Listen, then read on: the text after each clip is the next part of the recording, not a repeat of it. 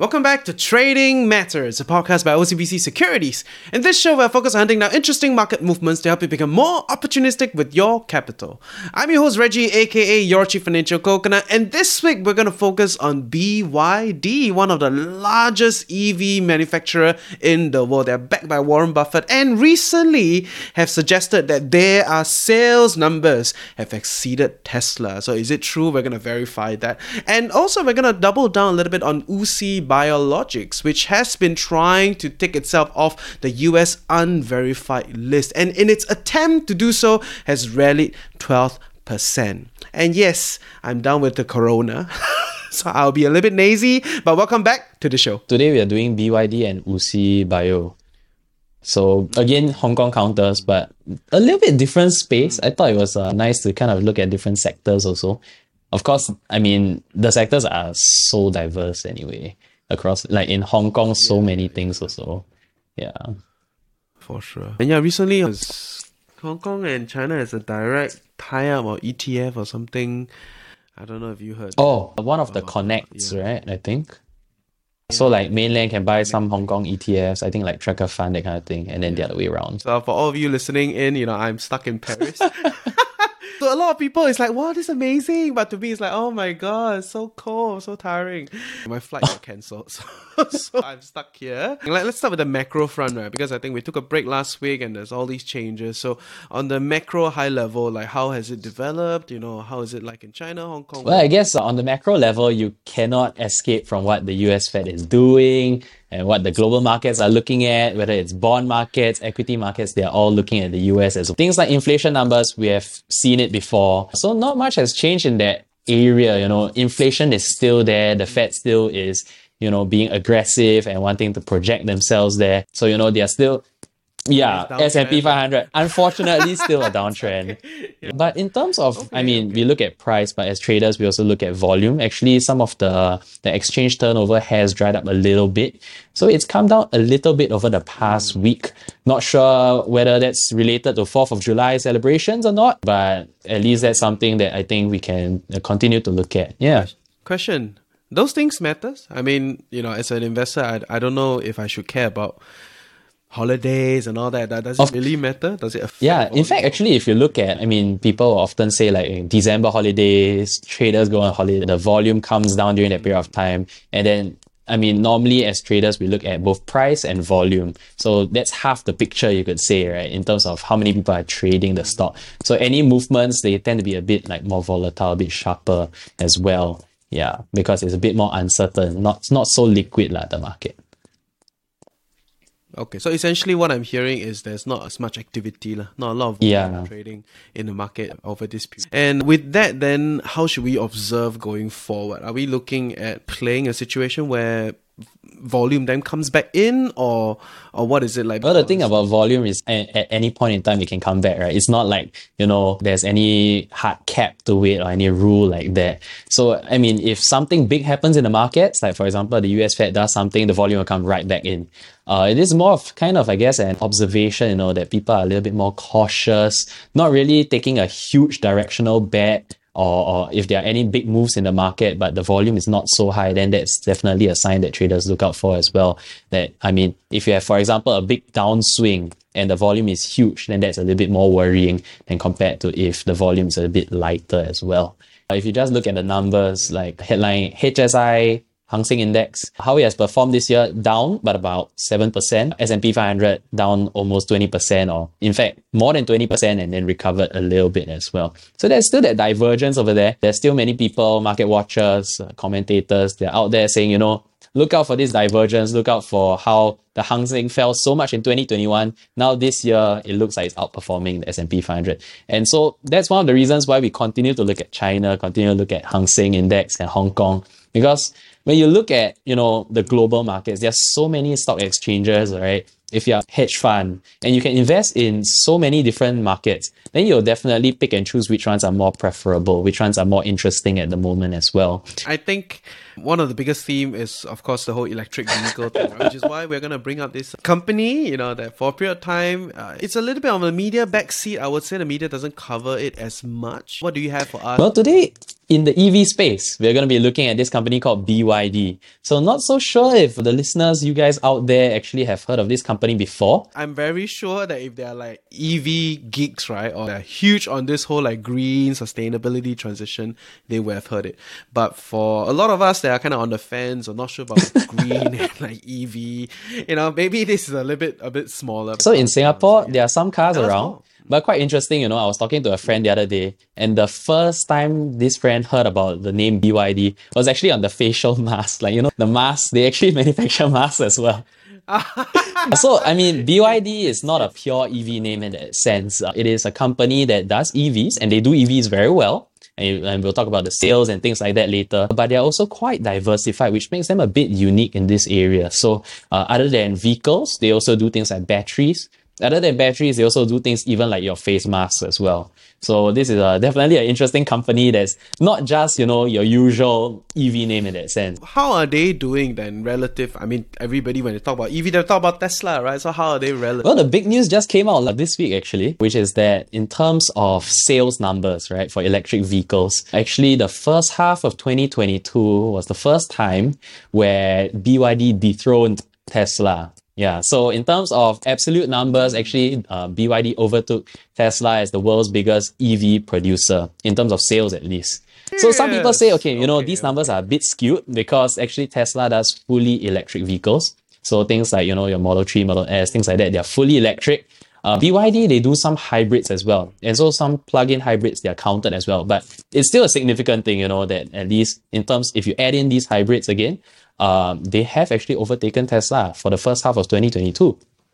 And I think interesting thing, right? Because you're looking at this company, not so well known, maybe BYD, actually rallying really hard over this year. And meanwhile, you see the share price of Tesla is down about like maybe 30 plus 40%. BYD up this year about 25%, or from the low even more than that. But year to date up 25%. Yeah. Can their growth continue? Because I think even the Chinese government is kind of revisiting their whole like EV subsidies plan, or what is happening? Are they still supporting this? So I guess in terms of what really caused BYD to outperform, right? The analysts out there have actually gone in to say a few things. One of the things they said is in terms of how they have performed when it comes to lockdowns this year.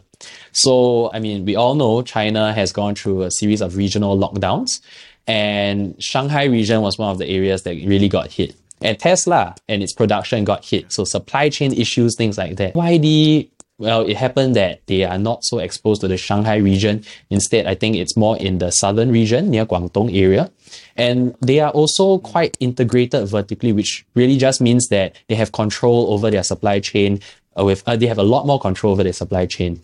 So as a result of that, they weren't hit as hard by some of the factors that caused Tesla to struggle. And that could be one of the reasons why BYD ended up actually having more sales and not being so impacted by all these supply chain disruptions. Beyond that, actually, like I said, right, they have also been pushing aggressively, not just in terms of car sales, but they are diversified. So areas like, for example, EV batteries, there are some reports out there that now say, they are the world's second largest producer for EV batteries. And they can use the batteries for themselves, right? So there's all these kind of different strategies that BYD happens to have adopted, one of them that seem to have worked quite well in this period of supply chain disruption.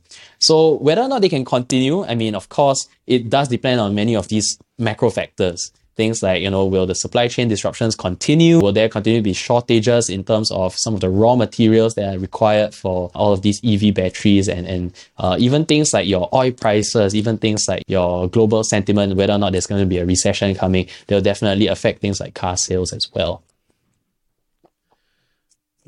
Interesting. Actually, I'm more looking forward to a silent street. Like the whole street is like EV. And hopefully quiet, like not so smoky, right? You think about it. Yeah. All the pollution and things. All the pollution, so it's horrible. And I'm not like green and all, right? But it's just more like really from a living perspective, I start to buy into this whole EV thing. And I believe that a lot of our listeners are also buying into it from an investor viewpoint, also from a lifestyle viewpoint. So if you have any particular other EV stocks or EV related stocks, that you want us to have a geek out a little bit, talk a little bit about, you must always email to us. Everything is in the link description below.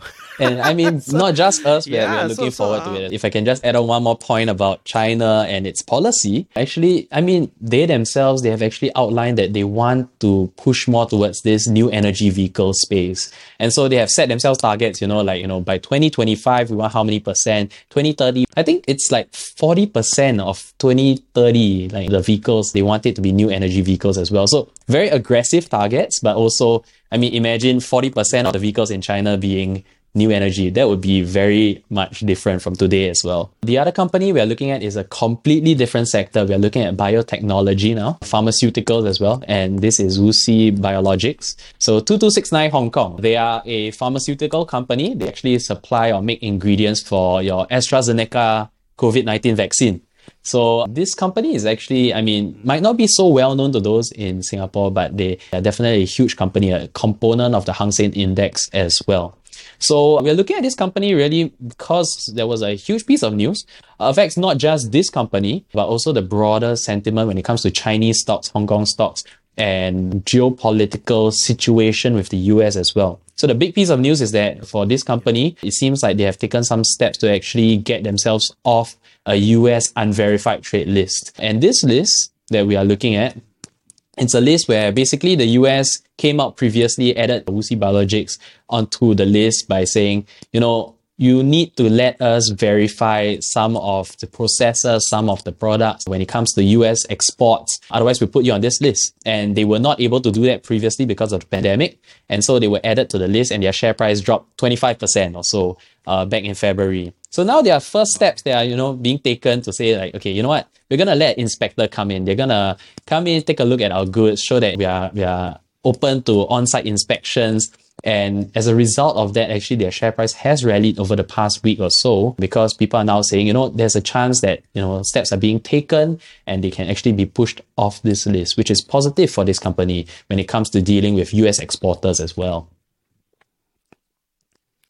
Interesting. So are we seeing that kind of strength coming back? Or because sometimes, we've seen this pattern a little bit, right? Where a company is put on a list of whichever government and prices come down, then they don't really rally back as much even after they're off the list.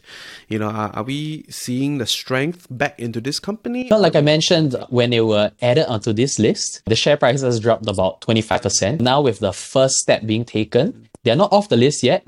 But the first step being taken on the back of the news actually rallied about 12% intraday. So not quite recovered that 25% drop, but there's progress when it comes to the share price. And it really depends on how much progress continues to be made. It's the same thing as, I guess, some of the other US, China related stocks and those tensions as well. When you look at, for example, some of the delisting fears. And when there's progress, then all of these stocks might have rallied a little bit over the past month or two as well. Yeah. But the fear generally dangles and the rally doesn't come back as much, right? Is there a reason why? I suppose right now it's because they are not completely off the list yet. And some market watchers will say, the whole US-China dynamic has changed since back then. But as of right now, it's really, I guess, also because they're not off the list yet. And Wuxi Biologics actually came in to say, they are looking to resolve at least part of it by September. And after that, the other part of it by maybe the end of the year. So slow steps, progress being made, but not quite a full push off the list. And I just want to add also that, this list doesn't mean that the US cannot deal with this company. Clearly, for example, they have supplied to AstraZeneca for the COVID-19 vaccine. So it's more of just in terms of hurdles, in terms of cost of complying, having to do more checks, more due diligence. Investors are now cheering that some of that is being taken away, or steps look like, they're going to be pushing that away a little bit. And on top of that is just the positive sentiment. So, Chinese stocks related to the rest of the world, some positive sentiment that, they're not cracking down even harder. And that has helped at least buoy the stock a little bit over the past week.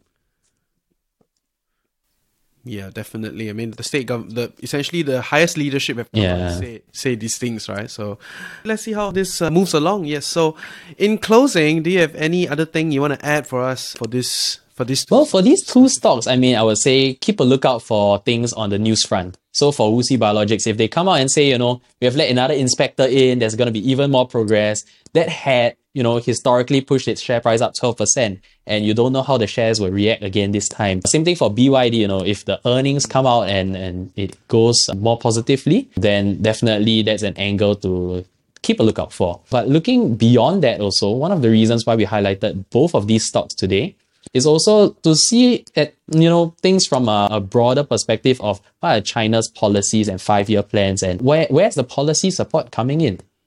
So for EV, there has been policy support, and there has been, announcements by the government on, okay, we are planning for EVs and we are planning for this future for the country. Actually, biotech is also one of the strategic industries that are part of the China 5-year plan that was announced in 2021. So other than that, also keep a lookout for what else is under the Chinese government's radar. Things like your semiconductors definitely will be a very hot space. And more than that, also just what the Chinese government is doing in relation to the US. When it comes to tariffs, when it comes to things like blacklists, all of this seems to be quite important to investors in these very sentiment-driven markets. Can run the whole season already, a whole show on its own, or the amount of things going around on this front, just the US-China dispute and, renegotiation of the world order. So yeah, that's cool stuff. Okay, then that's it for today. Hey, thank you for tuning in weekly with us at Trading Matters, a podcast by OCBC Securities. If you want to be even faster in following latest market insights done by the team at OCBC Securities, you should visit iocbc.com/trading matters for market insights on Singapore, China, Hong Kong, and the US, and a lot of the stuff that we couldn't cover on the show today. This show is jointly produced by the team at The Financial Coconut and OCBC Securities. We hope you become a more astute trader following our weekly show. And we want to hear from you. Join our ecosystem, advance, and all that stuff. Details in the description below. I will see you next week. Also, contents of this podcast are intended for general information only and should not be construed as recommendation or solicitation to invest in any financial products. All investments are subjected to risk. Before investing, you should conduct your own self-assessment and seek independent financial advice. For the full disclaimer, check out iocbc.com/trading matters. Also, like, share, subscribe. Like, share, subscribe. See you next week.